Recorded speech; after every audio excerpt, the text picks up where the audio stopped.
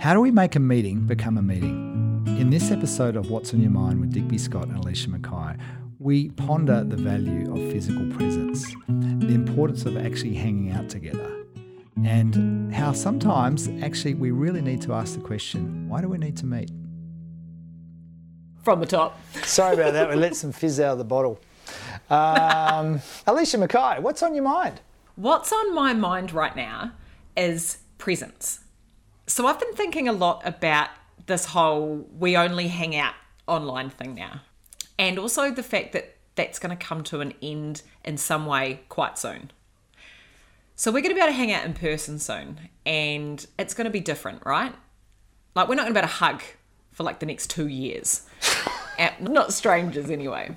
And I've been thinking about how all of a sudden in my mind, the idea of having someone's physical presence seems more valuable and more interesting than it ever has before.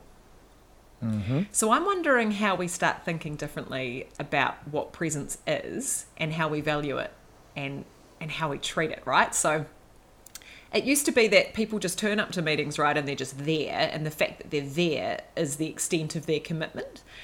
And whether they were truly present or not and actually engaged was another story. Mm-hmm. And I'm hoping we start to see less of that behaviour now that it's going to be kind of a big deal to have people sitting in a room together. What do you think about that? I think I love it. Because what I've liked about some of the online stuff we've been doing is that because everybody's sitting in Zoom meetings 400 hours a day, what you want to do is make sure that the time you're spending together, which we've talked about before, is that connection, engaging stuff. And what that means is taking all the stuff that isn't that and putting it outside the meeting, right? So doing work ahead of time, doing work outside of the session, and making sure that the time you're spending together is about connection. Why can't we take that back into the workplace when we can still go to work? Absolutely. And so what you do is you make meetings about, they mean something different, right? So a meeting is actually a meeting. That's the ticket. Yeah, a meeting becomes a meeting. There you go. I like that. A meeting becomes a meeting. Your meeting. As an aside, I read something the other day that I thought was really cool, that for every meeting, there are actually 4 meetings happening at once. Huh. And the first meeting is the meeting before the meeting, which either happens like in the hallway or actually it's a conversation beforehand about, okay, how are we going to tackle this meeting? Because you know so-and-so is going to be there and what are we going to have to make sure happens? Then there's the actual meeting, which is the explicit communication that takes place between people. The third meeting is the meeting that happens in your head, and it's all the stuff you're not saying, but you're thinking.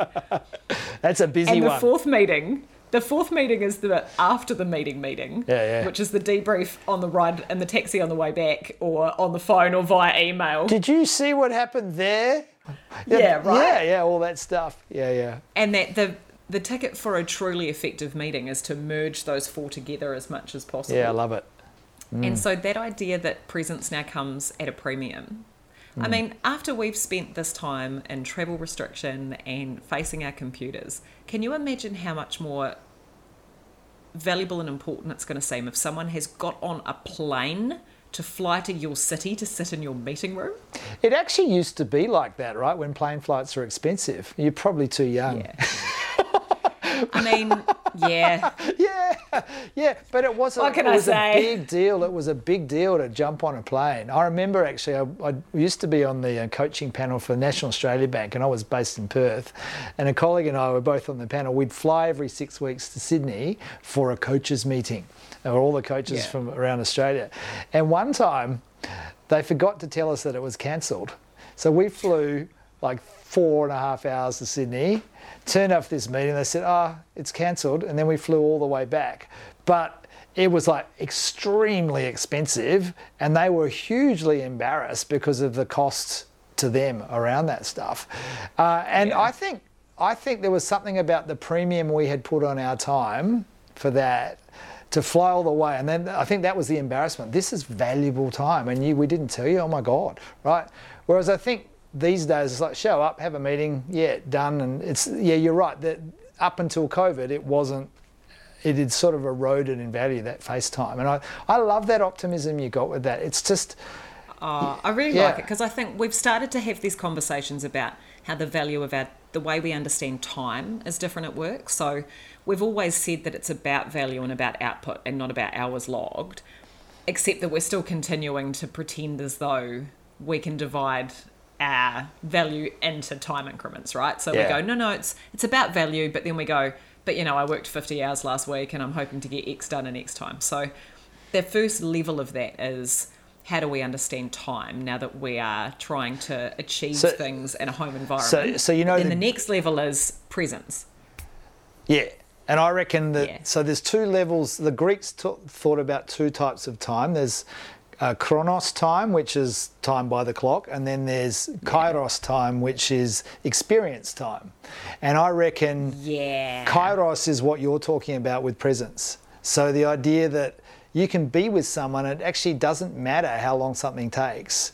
It's the quality that it matters more. And Adam Grant, actually, the professor at Wharton, talks about, just focus on stuff that matters so much it doesn't matter how long it takes, right? And hang out with people that matter so much that it doesn't matter how long you're with them for. And you will get so much better quality stuff done if you focus on presence, right? So in summing up what he's talking about, so I reckon the call to you guys is, how are you valuing your presence with people and others' presence with you at the moment? And when it comes time to come back into the meeting room, the real meeting room, how are you going to show that you value that presence?